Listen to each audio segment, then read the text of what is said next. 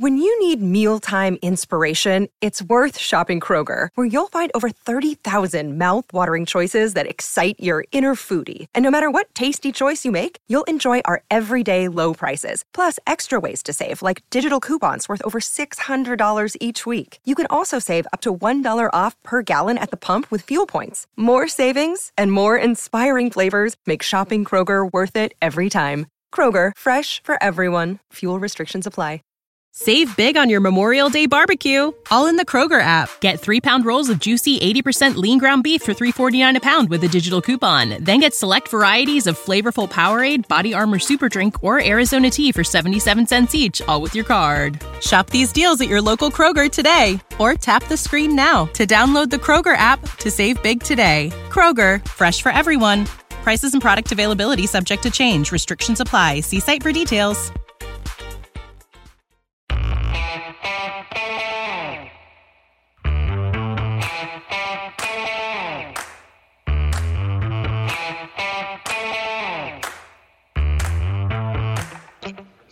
Hi, folks. Welcome to another episode of Film Study. This is Ken McCusick.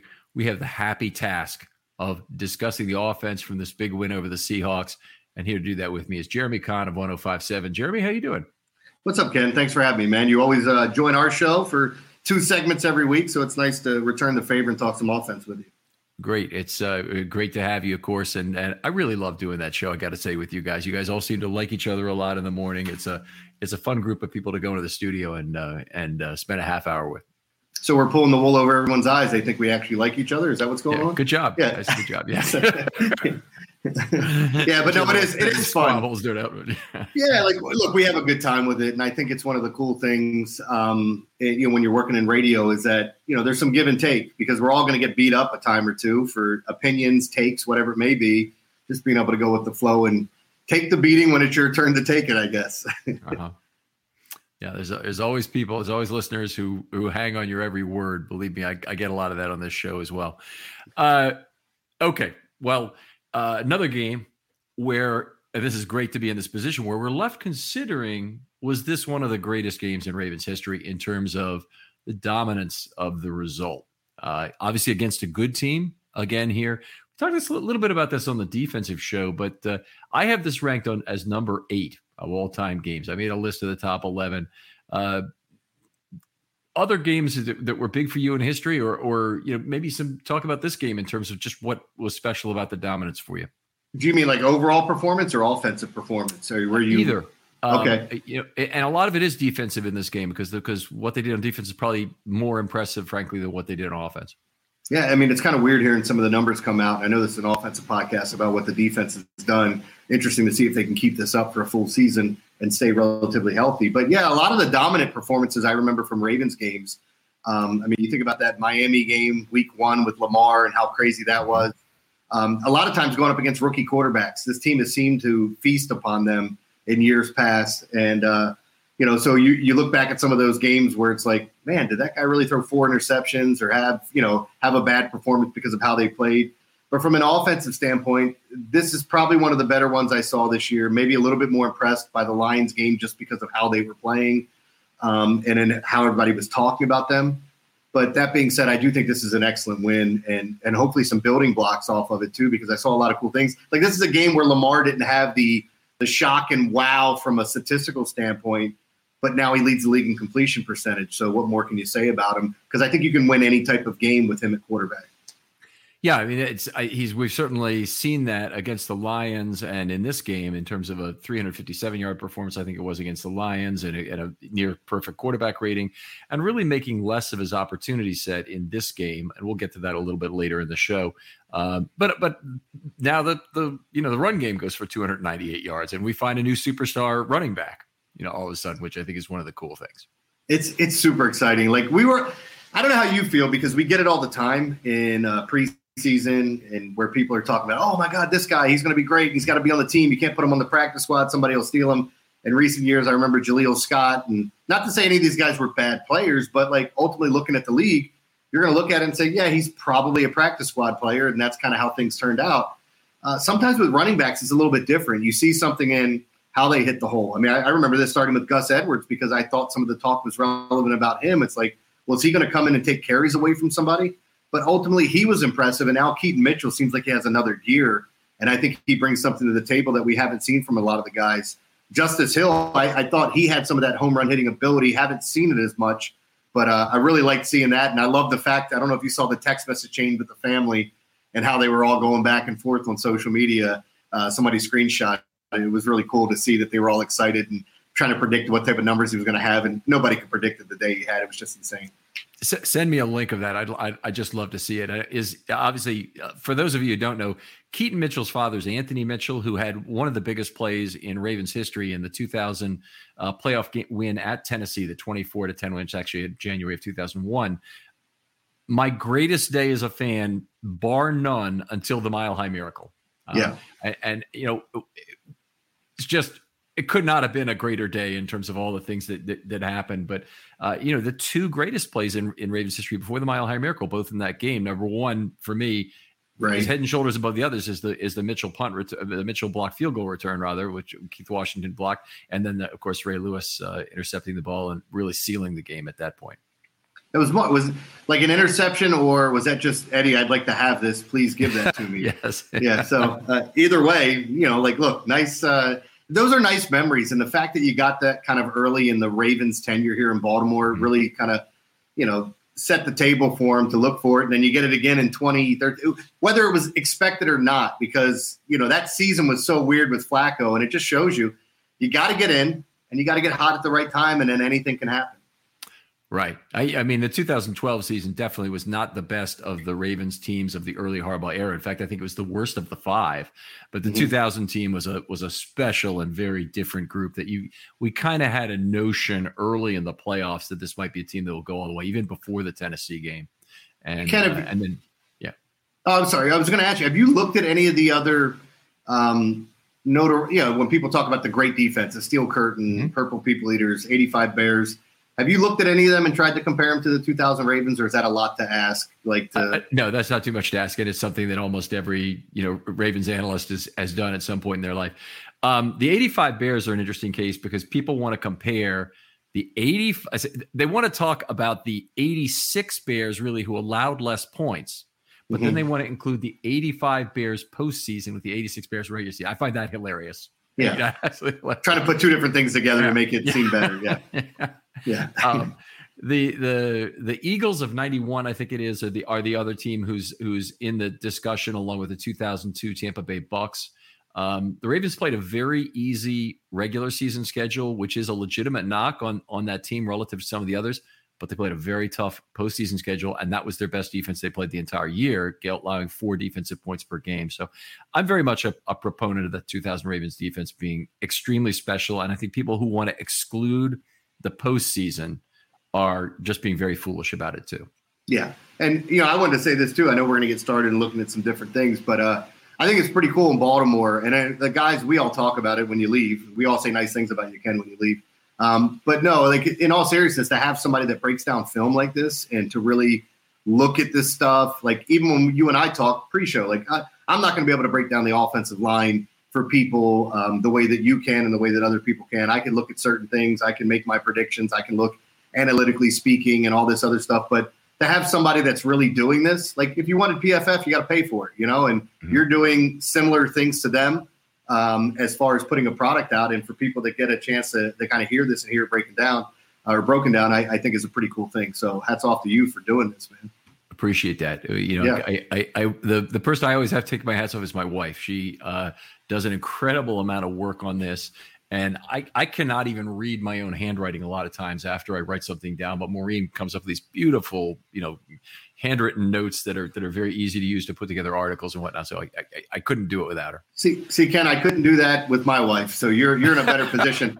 I had to explain to my wife the other night why Craig Kimbrell pitches the way he does with the kind of looping thing and the arms out, and then what an infield fly rule was. She's a lovely lady, but sports is not her strong suit. All right. Well, that's we all got our things that we connect on. Okay, so let's talk about some new things here. Terrific performance by the offensive line, 50% ample time and space opportunities in this game. We talked a little bit about that. We'll get to it with Lamar about making the most of his opportunity set. I did want to kind of review a look back at the trade deadline now. And obviously, one of the things that comes out of Mitchell having the big game he had is that the Ravens are very lucky they didn't get a running back. Yeah. And you think he has staying, that this is something that can be replicated. This wasn't some one-hit thing, because it looked to me in the beginning of the year when we got to see him in the preseason, and then, of course, now, like he hit that hole, and I want to give credit to the offensive line there, that the touchdown run. But, I mean, it was just great watching him get up and down the field, and the ability to make guys miss as well is something that I think is pretty special in this young guy. That's the thing. I mean, first of all, is the thing replicatable? It's absolutely not replicatable. It's completely unsustainable at 15.3 yards per carry. Well, 9 for 130. So you understand what I'm saying there. But yeah, the thing that was really special and looks like a special trait that we can really clasp onto is the tackle breaking ability. And he ran with power. It wasn't just speed. I mean, he was running through tackles. And I know that Seahawks team was tired.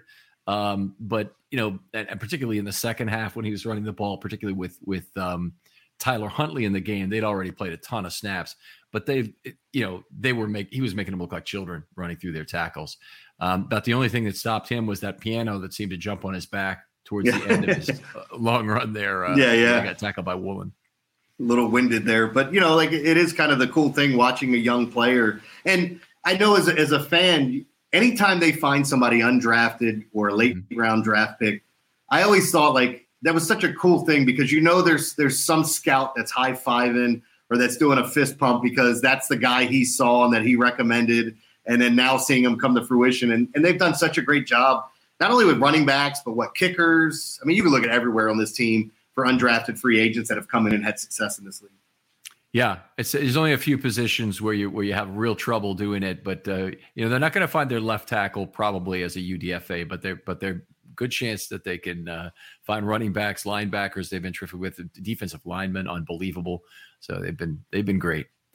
We've got you on, and Jeremy, you're really known as not only the 105.7 gambling expert, but a guy who is both a punter and a.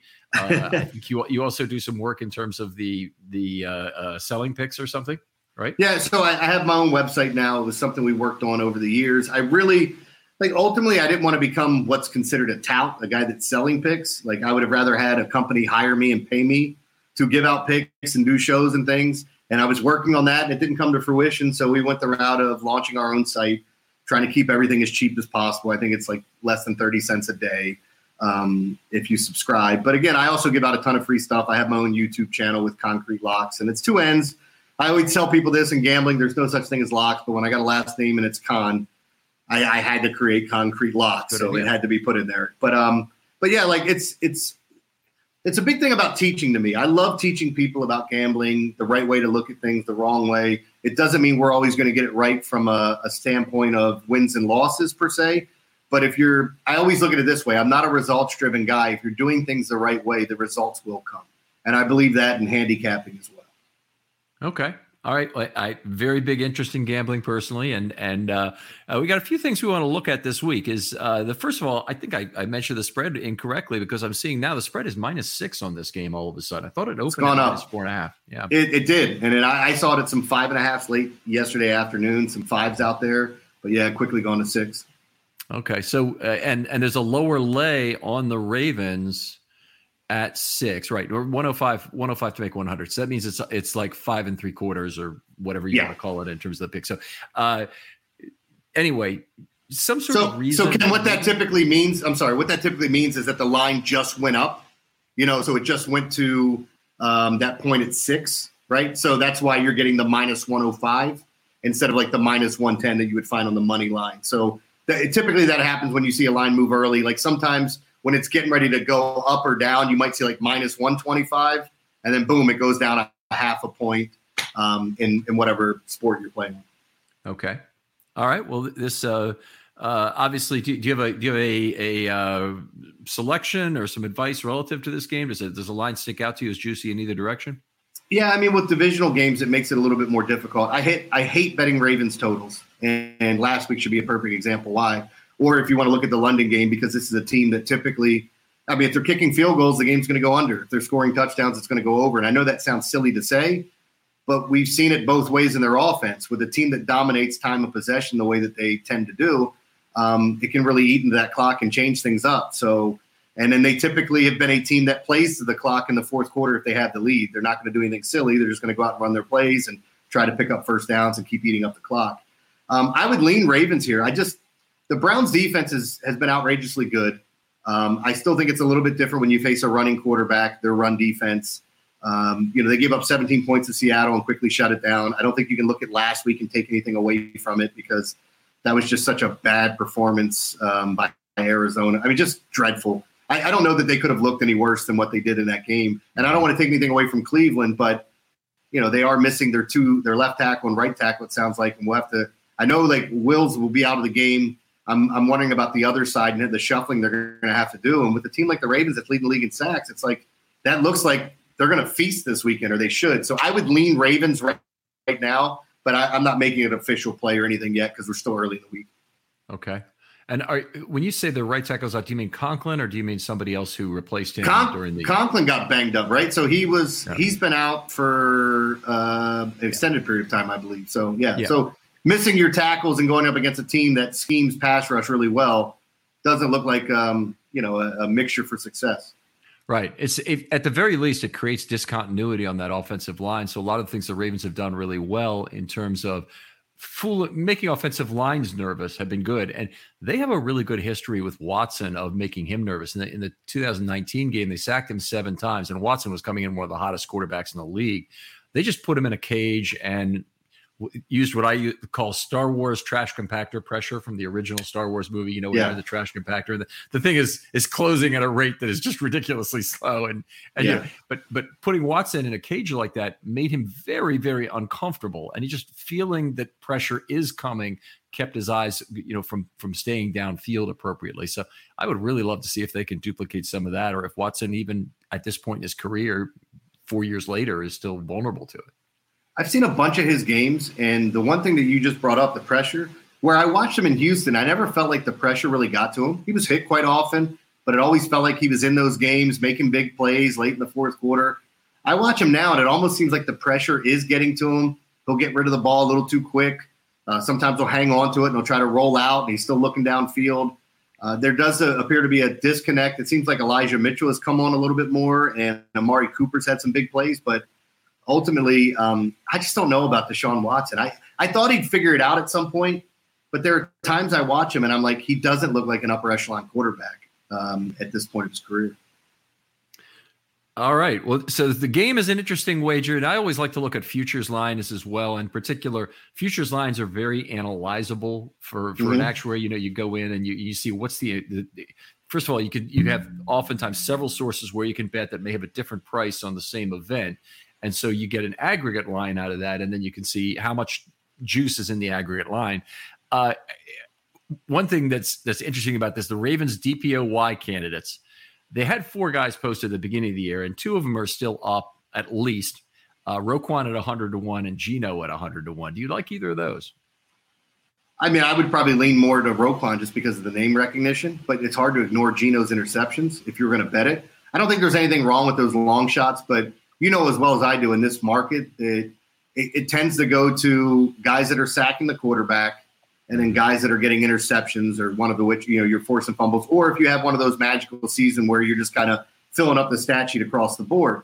And it has become kind of a who's who and a popularity contest. Like Aaron Donald's name's always going to be mentioned. He's one of, if not the best defensive tackle in the game right now. Madubuike's been playing out of his mind. So, I'd have no problem sprinkling something there if you could find a line on it. But, it's kind of difficult to look at those future markets because ultimately you're going to need the interceptions that Geno has. But I've seen years where guys have gotten double-digit interceptions and lost the guys that had 18 to 20 sacks. So keeping your eye on the Myles Garrett, T.J. Watt, and who's the other cat I'm missing? Micah Parsons. Those are the 3 big names. Joey Bosa, or Nick Bosa won last year. So those names will all be in the mix. It's just a matter of can any of these guys put up those type of statistics to really get people to vote for them. Right. It's an interesting one. One of the problems with Geno is that if the Ravens defense goes off and reaches a historic standard, it doesn't have to be the 2000 defense. It just has to be one of the really great defenses of all time. which I think they're capable of, particularly in terms of relative to the era. Is that really going to favor Geno that much? Because there's going to be players all over this defense who will be scamming votes from it. Basically, Madubuike, Roquan, Patrick Queen, Kyle Hamilton. It could even be players like Clowney get consideration if he's at a tremendous pressure year. Obviously, it just doesn't seem like there's an easy path for Geno to get there. No, because he's not a household name across the board in the NFL. But I would say this too. If you keep stacking those interceptions, they will have to recognize you. Your name will be brought up, much like Diggs from the Cowboys when none of us were like, I'm watching him going, okay, he's got a lot of interceptions, but he gets burned quite a bit. And with Geno, it just seems like he's always in the right place to make those plays. And I don't want to discredit him because we've had those conversations, system or player. What if it's a little bit of both and he's just playing because he graded out better than he got drafted. He slipped in the draft. Yes. I think the Ravens found a find with him out of Iowa. Yeah, he was a PFF darling back then, and honestly, the good thing about him being a PFF darling was that's what really got me interested in looking at Geno Stone as a prospect. But I didn't think he was anywhere near the 53rd best player in that draft, which I think where they had him. Yeah. But he got in the 6th round. I'm like, the price is now right, and I was tweeting about it at that time, and then they drafted him. It was the coolest thing. So anyway. Let's look at one more other thing. I know you're a fan of DeVoa. The Ravens have one of the best DeVoas ever through 9 games. I think they're 3rd behind 2 9-0 teams, the 91 Redskins, and I think it's the 2000 Patriots. Yeah. And starting off the season. So go ahead. Yeah, you finish up. Well, the point was that being where they are right now, the playoff odds report has them at 23.4 to win the Super Bowl. So almost a 1 in 4 chance. Whereas 9.5 to 1 is available currently. Maybe it's 8.5 to 1. I think it's 9.5. No, I always set mine to decimal. I have to kind of remember how I do it. I think it's 8.5 to 1 is what is being offered. How do you reconcile two things like that? And are you enough of a DeVoa fan that you say, wow, that price is fantastic, I can't pass it up? It does feel pretty fantastic. I'd be all over the Ravens right now for a future bet to win the Super Bowl. I think the odds are great. And if you jumped on it, I was actually on them at the beginning of the year to win the division, to win the Super Bowl, all those things, because I thought they were like 2 to 1 in a lot of places, or even plus 230 in some places. And you're going, wait a minute. Did they not watch when Lamar stays healthy? This team is going to be fighting for the division lead every single time. And now watching him, again, it's a big if. If he stays healthy, they should be a team making a push towards the Super Bowl. It's just some of the demons or whatever you want to call it in the postseason. They got to get over that hump. And once you do, you're fine because a lot of guys get labeled with that. But I do think this is I don't like calling him a live dog anymore because people are going to be on him. This is a team to be reckoned with because when you have the top 10 defense, offense, top 5 defense, offense, or anywhere in that range, you're going to be in a lot of games and you can have a down game and still find a way to win it.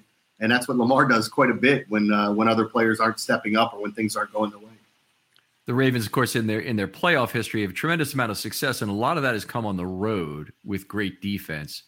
I kind of am feeling like the number 1 seed is awfully important for me as a fan because I definitely want to see the AFC Championship at home sometime before I die. But that would be nice. But in terms of how well this team travels, I think they're fairly well built to do it in January.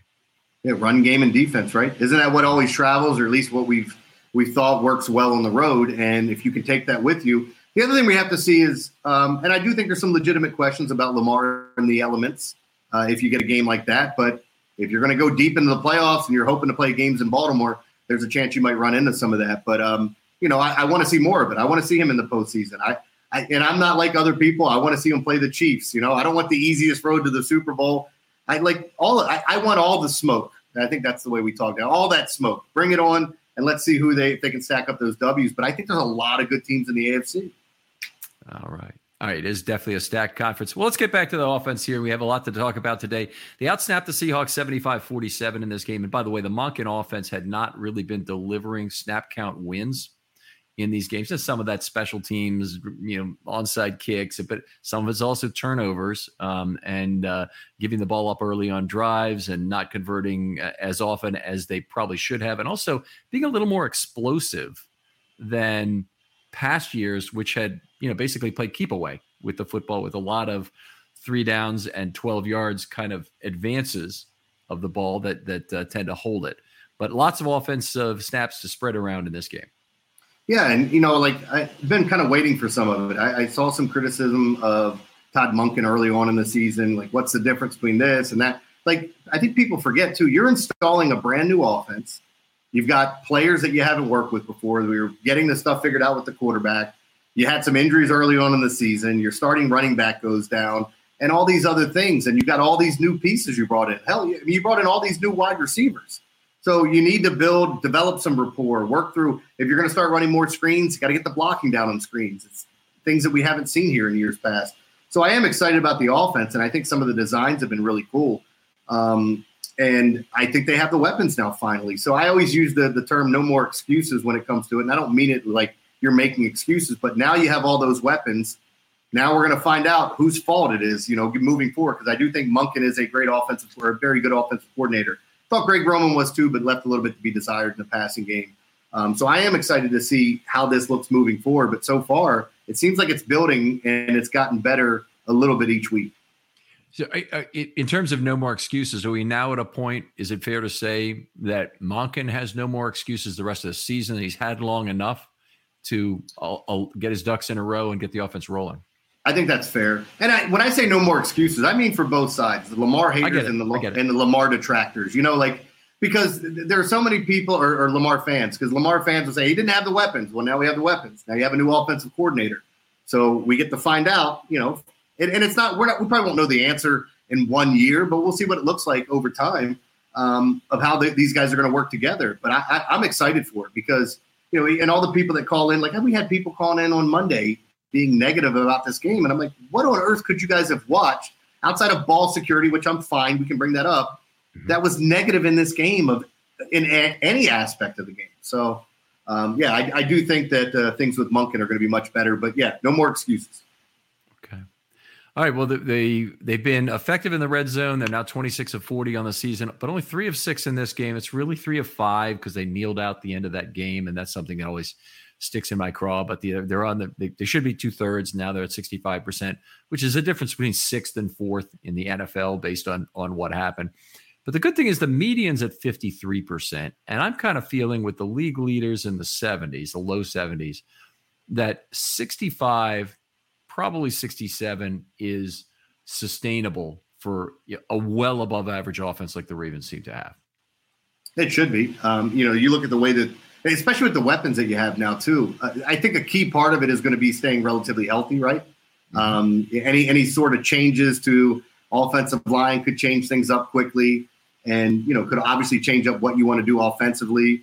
But I think fans have to be excited about the completion percentage and how it's gone up, and just how the offense has looked in the past couple of weeks. Maybe some questions about the Arizona game, but ultimately, I don't think it was ever in doubt. Yeah, each of these games had a little bit of problems in terms of how well he performed relative to the opportunity set. I want to table that for just a second. I promise we will get back to it. Series success rate is something I always like to look at. Some people call it drive conversion success rate, I believe. But the Ravens had 29 first downs in this game. And I'm sorry, that's not correct. They had 29 of 36 times that they converted a first down, including start of a drive, into a subsequent first down or a touchdown. Outstanding 80.6% rate. The league leading totals are at 78% for the season, Miami and Kansas City. And this is one of the areas where the Ravens need to stay at a fairly high level to maintain the quality of their offense. It's just you can't drop too much in that area. By the way, this game, Seattle, 35% in this area, which is the lowest figure I've ever seen. I'm sure there have been lower, but it's the lowest figure I've ever seen. You're talking about for a single game? Uh-huh. I mean, wow. Seattle in the 70s, one game when I was a kid had 1 first down the whole game. Oof. So that would have been lower, but this was absurdly low. God, that just sounds weird to see something that low from a team that you consider good, and that's what always gives me pause a little bit, Ken, when people are like, what'd you think about the game on Sunday? And when I see them play really well, I'm not trying to be negative about the game. I'm like, I'd like to see that more often. And the weird thing is I really do feel like the talent here, they're capable of – I'm not telling you got to beat everybody 37-3 or anything like that. Like, a win is a win. But, there are times where you could dominate some games and not worry about it as much as Ravens fans have in the fourth quarter over the past year. Yeah. Well, I mean, we're a little bit shell-shocked in terms of losing 10-point leads from 2022. But in 2023, they played some really dominating squeaker games, like the one in London. I mean, that game was nowhere near as close as 24-16 in total. No. And the one in Arizona was nowhere near as close as a 7-point game. It just ended up that way after, an onside kick got recovered. And the Ravens with a 9-point lead had basically a chance to kneel out the clock or kneel 3 times, leave the Cardinals at the 1-yard line, 99 yards to go, down 9 at the worst. And they instead decided to punch it in, and it didn't work out as well because they left a lot more time on the clock. But anyway. You didn't bring up the Colts game, right? Like that one too. No, that's another one where or the Steelers, in terms of things that have gone wrong late in games. But the Ravens are, honestly, they should be 8-0, and it has not worked out that way. I think somebody said if you flip the 1-score games, the Steelers go to 0-8, and the Ravens go to 7-1 because they still lose the Cardinals game. I didn't actually verify that was true, but it's an interesting way of looking at it. It is, and we talked a lot about the Steelers too. Just speaking to that, you mentioned those 1-score games that they've had. They've been outrushed, outgained by a lot of their opponents, and keep finding ways to win. I think a lot of people would just tip their cap to coaching there and saying that maybe he's pulling the right strings at the right time. But again, I don't know how good. Like if the playoffs started today, all 4 AFC North teams would be in, which is such a weird thing to say with how loaded the AFC appeared to be at the beginning of the year. Yeah, a lot of people, I think during the season have even said that they didn't think the AFC North was the best division. And I think we're back to that point right now, that it really is the best division in football. We'll see if that continues the rest of the season. There are some holes in all 3 of the other teams in the division, frankly. For all of what Monken was going to bring to this offense in terms of pass run ratio, we've seen a very balanced team. 41 run, 34 pass. In this game, obviously a function of game script and what was going on. A lot of choice involved in the way. But it feels like this offense has great balance. And I've been looking, at the run-pass ratio and been surprised, even with the wins, at how run-heavy this offense has been. So let me throw something back at you about that. So obviously they didn't get rid of the run game, and I'd say get rid of, like, people worry about, like, hey, this was really working. We need to tweak some things in the passing game. But ultimately, when you look at it and you see the way that Monken's offense has been run here, the only thing that I would question is taking more deep shots. Do you want to see them go downfield a little bit more, or would you consider each play with this team and the ability to have too valuable to – I don't know, saying too valuable to take deep shots is a wrong thing, because obviously if they catch it, it changes the field, pass interference, field position changes. But there are some teams that value those 3 plays that they get to try to get 10 yards more so than wanting to take a chance of throwing it down the field. There's an ancillary benefit from getting 10 yards on 3 plays as opposed to getting 20 on 1. And we don't have to debate this for any great length of time, but possessing the football and forcing the defense to play 3 snaps against you is very valuable for tiring out the opposing team. And you keep your own defense fresh and off the field. And it's very positive. What's the easiest choice you can make? Window instead of middle seat? Picking a vendor who sends a great gift basket? Outsourcing business tasks you hate? What about selling with Shopify? Whether you're selling a little or a lot, Shopify helps you do your thing, however you cha-ching. Shopify is the global commerce platform that helps you sell at every stage of your business. From the launch your online shop stage to the first real-life store stage, all the way to the did we just hit 1 million orders stage. Shopify's there to help you grow. Whether you're selling scented soap or offering outdoor outfits, Shopify helps you sell. Wherever and whatever you're selling, Shopify's got you covered. Sign up for a $1 per month trial period at shopify.com/try. Go to shopify.com/try now to grow your business, no matter what stage you're in. Shopify.com/try. When you need mealtime inspiration, it's worth shopping Kroger, where you'll find over 30,000 mouth-watering choices that excite your inner foodie. And no matter what tasty choice you make, you'll enjoy our everyday low prices, plus extra ways to save, like digital coupons worth over $600 each week. You can also save up to $1 off per gallon at the pump with fuel points. More savings and more inspiring flavors make shopping Kroger worth it every time. Kroger, fresh for everyone. Fuel restrictions apply. Save big on your Memorial Day barbecue, all in the Kroger app. Get 3-pound rolls of juicy 80% lean ground beef for $3.49 a pound with a digital coupon. Then get select varieties of flavorful Powerade, Body Armor Super Drink, or Arizona tea for 77 cents each, all with your card. Shop these deals at your local Kroger today, or tap the screen now to download the Kroger app to save big today. Kroger, fresh for everyone. Prices and product availability subject to change. Restrictions apply. See site for details. Ravens do have, if they have one weakness right now in terms of potential rotational tiredness, it's on the defensive line, where they play 2.18 defensive line snaps per play. And they have 5 guys to share those. And if you work that out, that's 43.6% of the snaps each of those players has to play on average, which, if you play a normal number of snaps, is just too darn much for a defensive line to play. That is one of the reasons why I would kind of like them to go out and get Ndamukong Suh here as a 6th defensive lineman. And they don't really have anybody currently on the practice squad that I would trust to come in and fill in at a reasonable level. So it'd be somebody like Suh or some other defensive lineman I'd like to see. That'd be interesting to see if they actually bring him in, if that works out, adding a little bit more depth even after the trade deadline. Yeah, he's a vet men guy at this point. I think he said the Ravens had contacted him already. So it'd be interesting. I hope it comes to fruition. Ravens hadn't been taking any 4th down shots recently. They took a couple in this game. One on 4th and 1 was converted by penalty. Another was converted on 4th and 2 by a Lamar Jackson run. And then they had a third where they actually kneeled on 4th down to give it up. So the notion that they were 1 of 2 on 4th down is garbage again. But Seattle was a peer team. I don't think the Ravens really took a chance at any point where the game was in question. But this is a team where you would be allowed to take more risk against a team that's a more quality opponent, and you're not one where you clearly are better than a team over the long run, and you want to reduce risk, even if you take a slight win probability hit, you're taking a big gain in risk avoided to take that small hit. And I like doing that against a bad team. Yeah. And Ken, with the math adding up, are you more analytical when it comes to 4th down, or do you kind of, very, very is it mix and match? Yeah.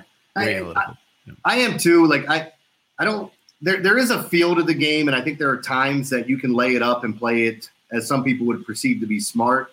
But I talk about this all the time when you're looking at it, when to go for it on 4th down. I'm not telling you to go for it on your own 20, because we don't need to do that. You don't need to play silly when you have this type of defense. You're still going to play it smart, and you'll lay it up, to use the term, a little bit more. But they're so good, and the advantages are going to be in their favor to pick up these short yardages with how they run the football, with having a guy like Lamar back there that can create time.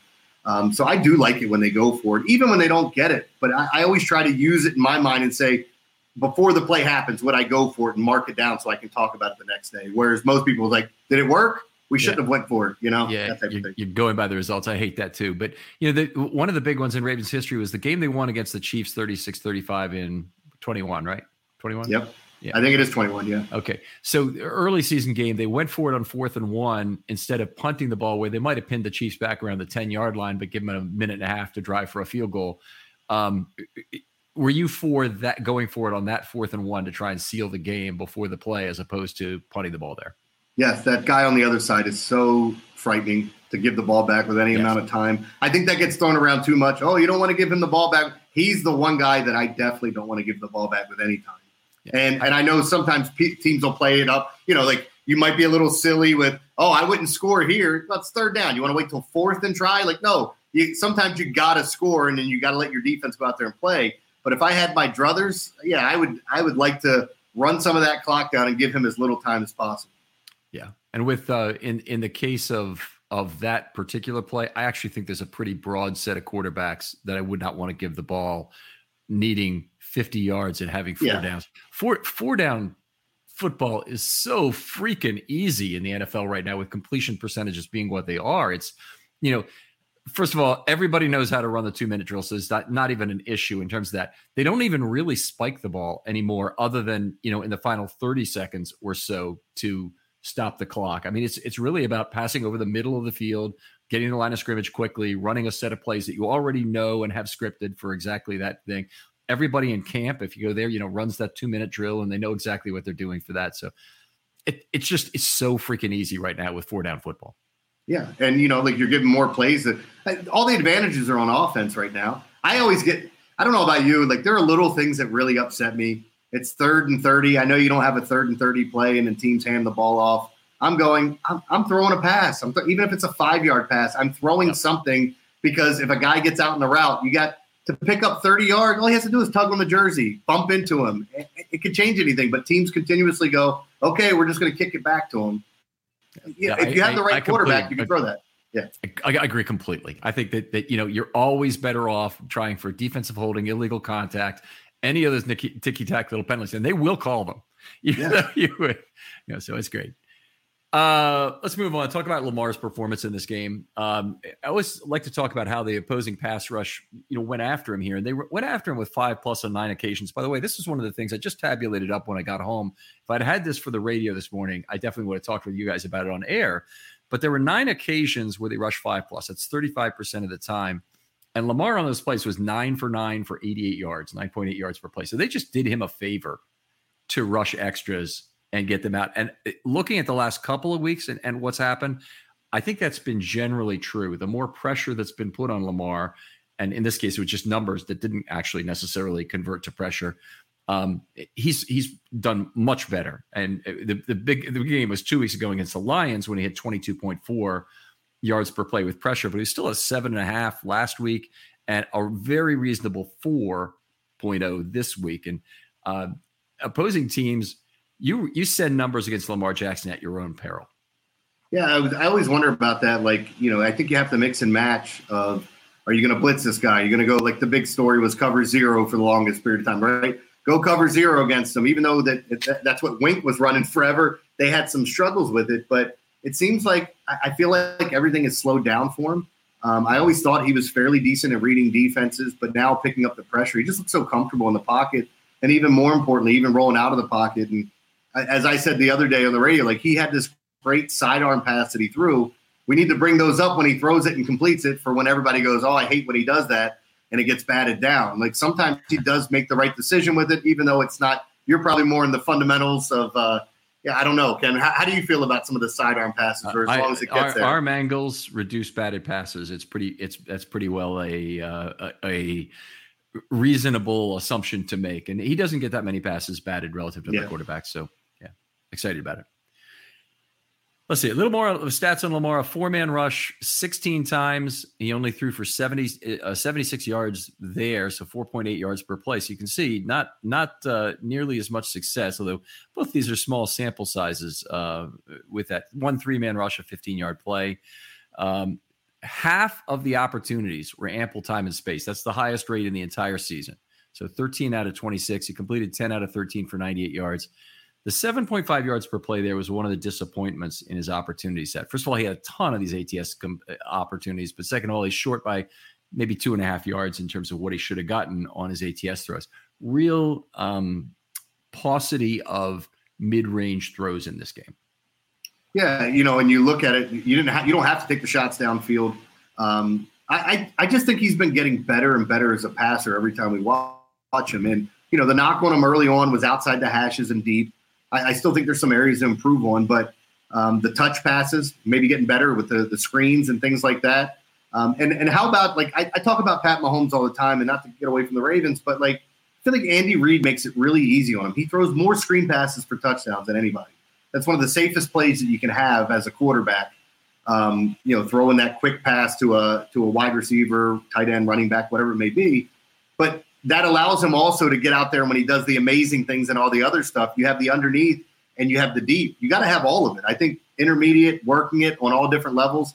And I feel like Lamar's done a pretty good job of that thus far. Again, the one question I would have is, should they throw deep more? But in the context of the game, sometimes it's not needed. I think they're in better position specifically with the arrival of Mitchell to do more with screen passes, because part of doing that is you still need to be stretching the field vertically, horizontally also for that matter, but vertically when you run a screen pass. So you need to have, a receiver taking safety attention deep if you possibly can have that. And that gets, obviously fewer tacklers into a position where they can make a play on the ball. With Flowers having to take the wide receiver screens himself, that takes away a big weapon for taking people downfield. And he's got 4 speed weapons on this team. I mean, no Ravens team that I can ever remember had 4 legitimate speed weapons, but Hill is a speed weapon in space. Duvernay is a speed weapon in space. Mitchell is an unbelievable weapon, it appears like, in space. And hopefully he's going to be used as a pass catcher some. And, of course, Flowers.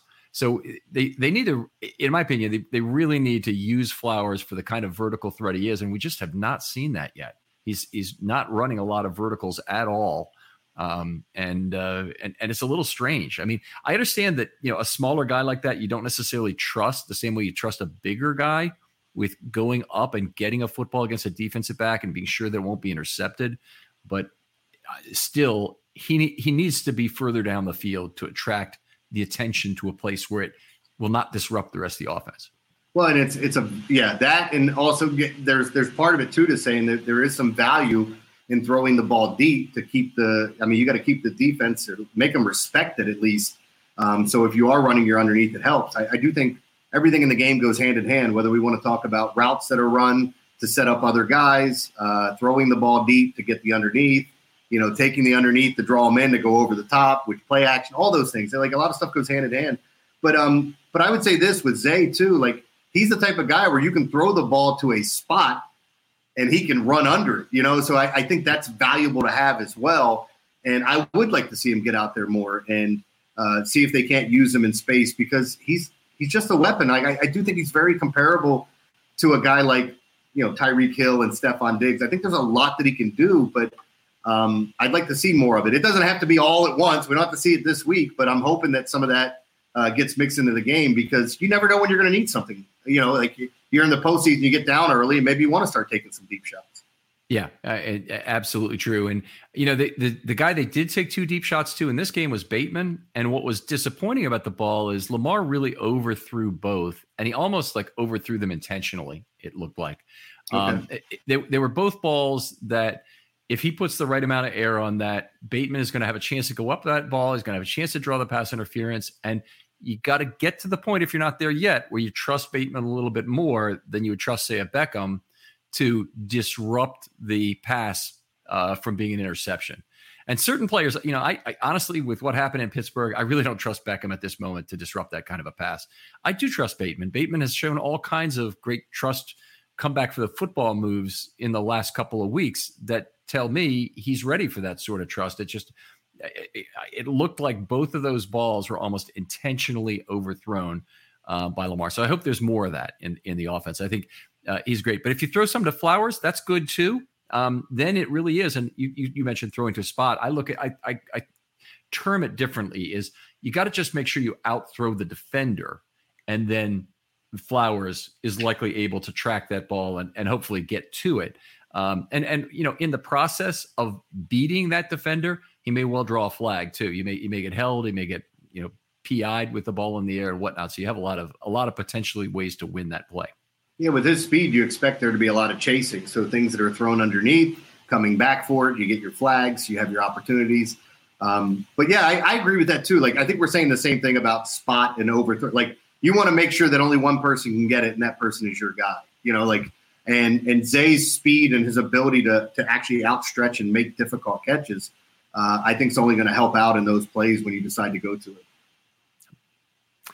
All right, what else? I think we've hit on most of the things in terms of pressure, BOQ. Time to throw is 2.86, which is really kind of low given the numerous sample time space opportunities, because those are 3-second pockets that he had a chance to work with. But he didn't really have that 1 or 2 plays this week where he extended outrageously for 4, 5, 6, 8 seconds, or like the Aguilar play was over 9 seconds, I think. On the touchdown. So that was probably a little bit of it. A plus 16% completion percentage over expected. this is a stat where Lamar has typically not looked good in the past. He's usually been under expectation. But in this game, I look at it, and a plus 16 didn't really do him that much good in terms of yards per attempt as you'd hope for. Do you see anything in his completions where it's is it more of taking underneath stuff that's helping him out, safer throws, or is he just evolving as a passer? Is it a combination of both? Well, I'll tell you the thing that is certainly happening right now is he's got a much higher intended air yards than completed air yards. And part of that is the 2 throws to Bateman were, massive overthrows. And so they have a large ADOT with them, and they bump up that average, but they're not completions, so they don't bump up the other average. So he's your screen passes tend to get completed. Your short passes tend to get completed a lot more, obviously. He's had some ball placement issues, and in particular this game, I thought this happened. There was a screen pass to Aguilar that was thrown to the wrong side of Aguilar. If he throws that ball in front, it's a 5-6 yard play, but he threw it behind him and ends up being a 2-yard play. Seems kind of minor, but it also gives Aguilar a much better chance to break a tackle and make a bigger play out of it. And, there've been some little ball placement things like that. By and large, though, the fact that Lamar's taking care of the football so well when he's throwing it, setting aside the fumbles for a moment, is really impressive.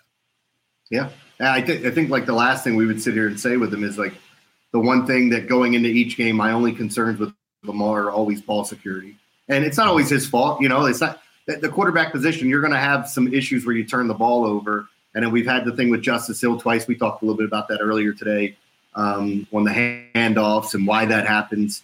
But I still think overall as a player, he's growing. Like some of the people want to throw his name around MVP. Like he's going to be he'll be in consideration, but is he going to have the numbers to win something like that? We'll have to see what the second half of the season looks like, because I do think statistics play a lot into that. Yeah, he hasn't had the 5 touchdown games or anything. A lot of it is dependent on him really keeping that interception total low and the offense in general humming. I mean, they're not the 2019 offense, not by any stretch. We will never see that offense again, much like we probably will never see the 2000 Ravens defense again. No, but it was fun while it was there.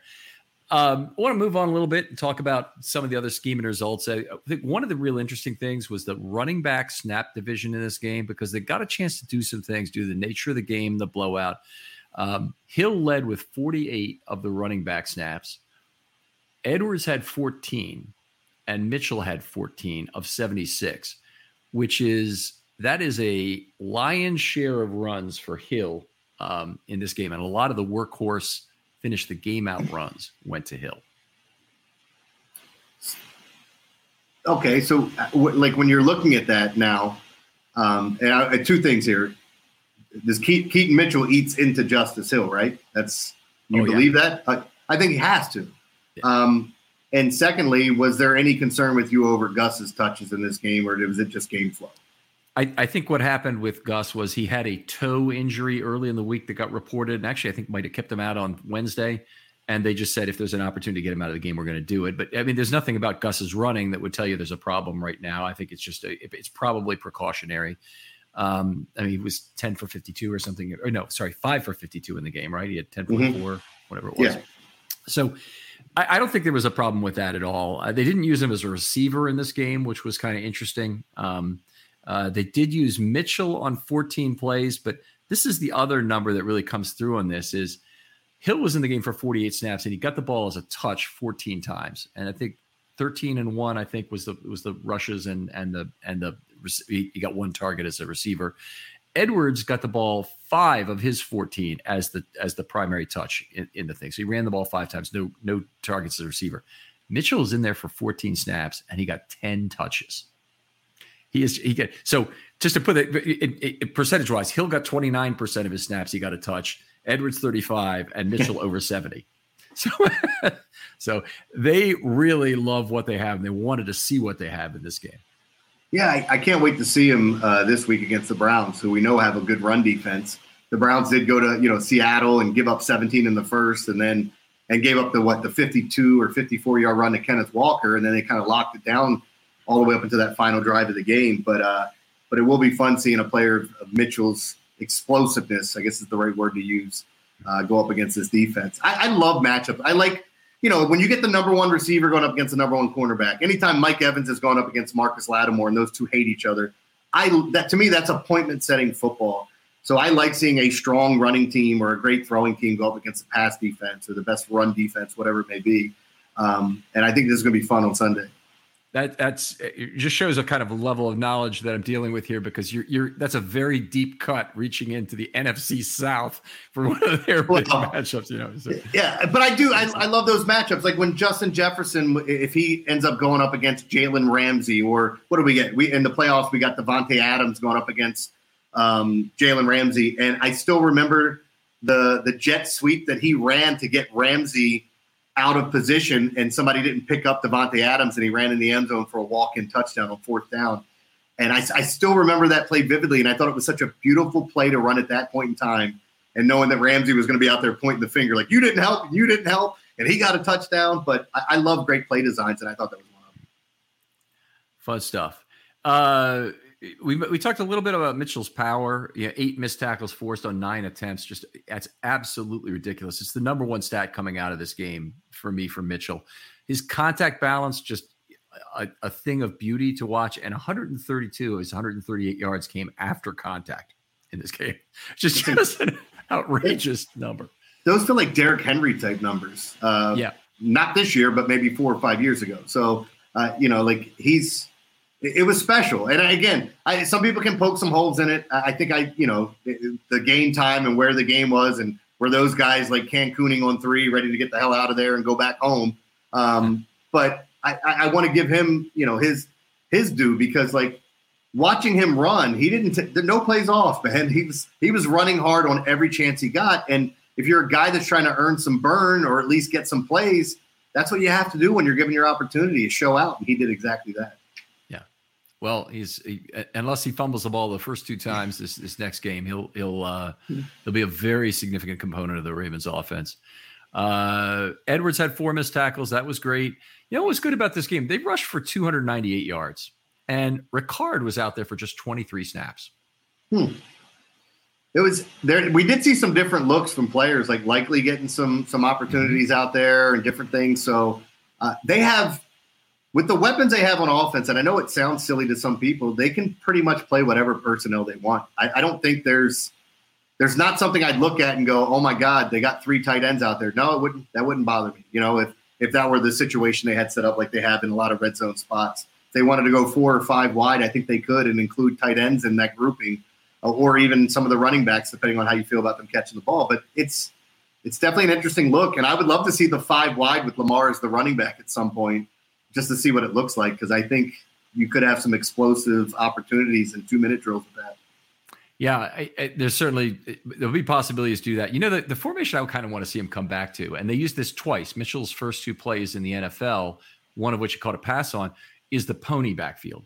Get an Edwards right behind Lamar, and create a triple option essentially by having Mitchell to one, not in the backfield necessarily, but as a flanker, somebody who jets across the front of the quarterback, and you create all kinds of misdirection opportunities for the defense. I mean, Roman was great at that. That was what was really great about the Roman offense, was the ability to stretch the field horizontally to create great point of attack opportunities for the run game. What Mitchell brings them is something they missed for a lot of 21 and 22 in terms of having that speed back. And it's just very exciting what he potentially can bring back to this offense. Yeah, and I think you look at what Miami's doing down there and some of the creativity with the motions, and guys like they even have one of the plays that they call the cheat play because of how you're able to get guys freed up and going towards the line of scrimmage and not getting flags on this. It's a coach putting players in the best possible situation to succeed. And I'd like to see some of that from the Ravens, because I definitely think they have the talent and the players to do it. You mentioned Likely back in the offense, a very big deal as far as I'm concerned. I want as many players as possible. I want to see Duvernay back in the offense a little bit more than he has been as a gadget player primarily, but I want to see him more. It was honestly kind of an unfortunate circumstance for Devin this year. Obviously, the receivers, we didn't really have an idea Aguilar would be as good as he has been, and he's certainly been a contributor. But if they had known how little Duvernay was going to play, they probably would have rather just saved the $4 million. I would guess too. It's kind of sad the way that everything unfolded. I don't want to say sad because things are working out great, but like you overpaid for Beckham. It's something that had to happen. The Aguilar signing worked out. You bring him in, and then I still think Duvernay's talented. I think you can mix him into offenses. When you're bringing him on your team and you're asking him to be your number 2 or your number 1, maybe you're asking a little bit much. But I definitely think he's a guy that can play in the slot, and if you get him ball in space, he can make things happen. So you might be right on that. With the way that things unfolded, they ended up with a lot of mouth to feed and basically not enough food. So I think when you're looking at some of these plays, because I was concerned after they made all these additions, I'm like, well, what happens now with Likely and Duvernay? Are they going to – and it's not oh, my God, they're not going to be able to get those guys the ball, but I just think they're talented players that you should find a way to get them involved. Now, I want to ask you this because you take a lot of calls on the radio, obviously, in terms of fans who are usually irate about something, because that's what happens when you put a "Is Life Fair" microphone up and or a phone number and allow people to call in. But it's the same people who basically wanted Beckham the receiver and ignored completely the notion that this was part of signing Lamar. And there are a lot of people that wanted Beckham the receiver. I don't care. He's Odell Beckham. Why wouldn't he be great? Kind of thing. Those same people are the people who are saying, you got to do whatever it takes to keep Madubuike. Well, guess what?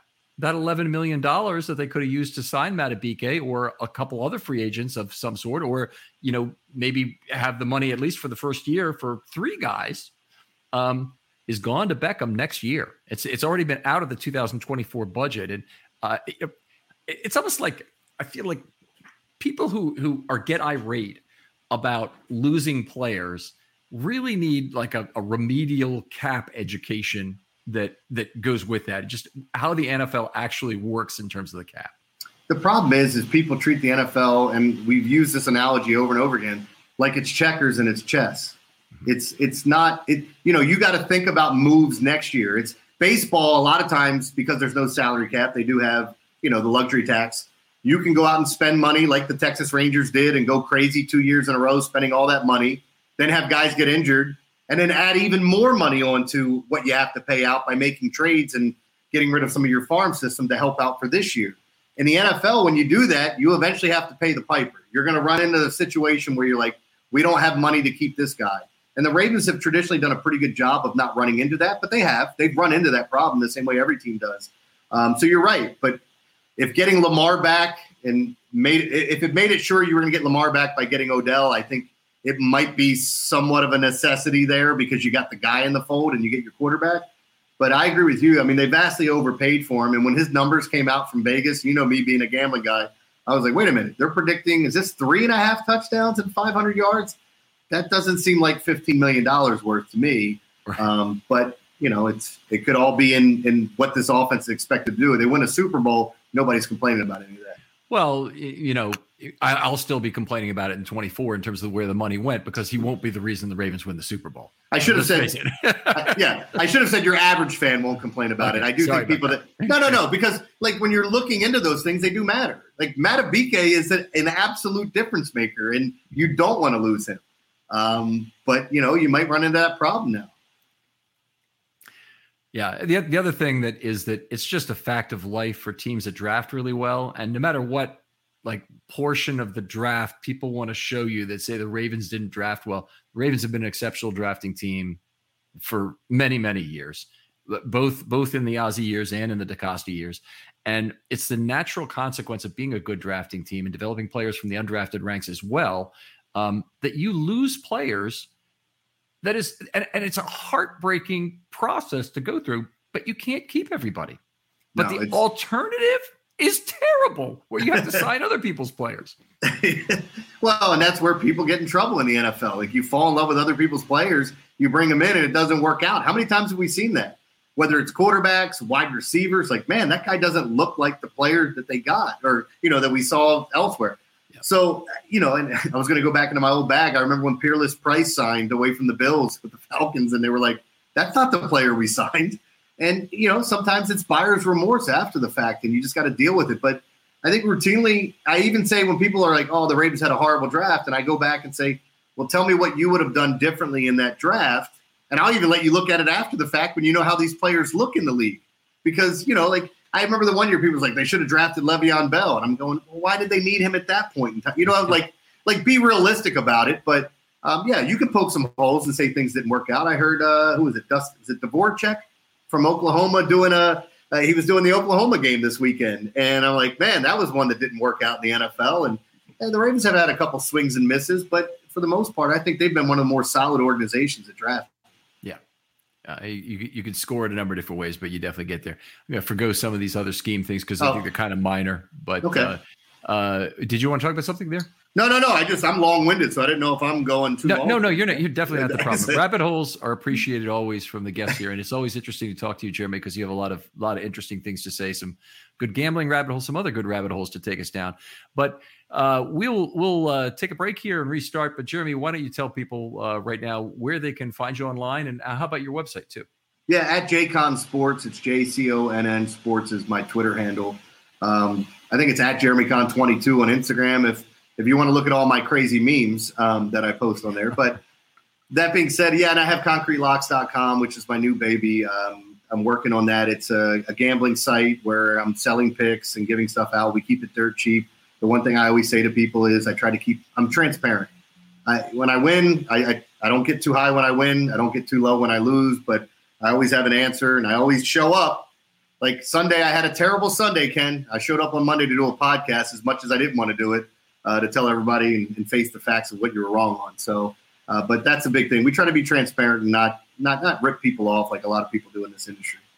Yeah, I know there's a lot of that. I know there's a lot of retroactive or people who post 8 different sets of picks for 3 games so that they can always be right 3 for 3 on one of them, kind of thing. So, anyway, Jeremy, really appreciate you coming on. Other folks out there, if you'd like to be on a film study short, hit me up with a DM on Twitter. They're always open. I'm looking for that topic that's kind of minimized. So if you're talking about how you rebuilt the franchise from the ground up and hire every person in the castle, we don't need that. What we need is something that's real specific about a scheme thing that we can get done in about 20 minutes and provides an alternative to draw people into the film study world, we hope. So that's how I meet people. I do over 300 shows a year, and the only pipeline I have for meeting people, or the major pipeline I have for meeting people, is by people who come through the film study short process and talk to me about a topic. And then that's led to not only some great guests to come on this show, but some great friendships as well. So always look forward to that.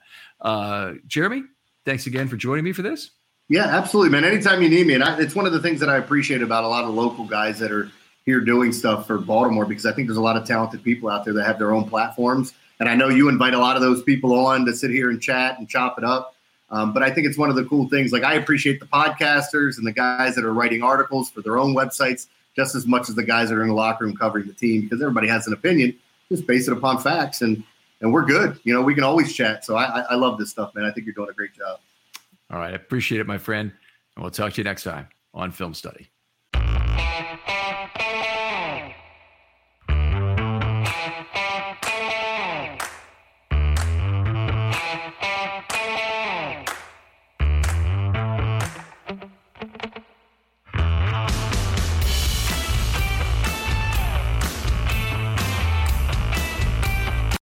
When you need mealtime inspiration, it's worth shopping Kroger, where you'll find over 30,000 mouth-watering choices that excite your inner foodie. And no matter what tasty choice you make, you'll enjoy our everyday low prices, plus extra ways to save, like digital coupons worth over $600 each week. You can also save up to $1 off per gallon at the pump with fuel points. More savings and more inspiring flavors make shopping Kroger worth it every time. Kroger, fresh for everyone. Fuel restrictions apply. Save big on your Memorial Day barbecue, all in the Kroger app. Get 3-pound rolls of juicy 80% lean ground beef for $3.49 a pound with a digital coupon. Then get select varieties of flavorful Powerade, Body Armor Super Drink, or Arizona tea for 77 cents each, all with your card. Shop these deals at your local Kroger today, or tap the screen now to download the Kroger app to save big today. Kroger, fresh for everyone. Prices and product availability subject to change. Restrictions apply. See site for details.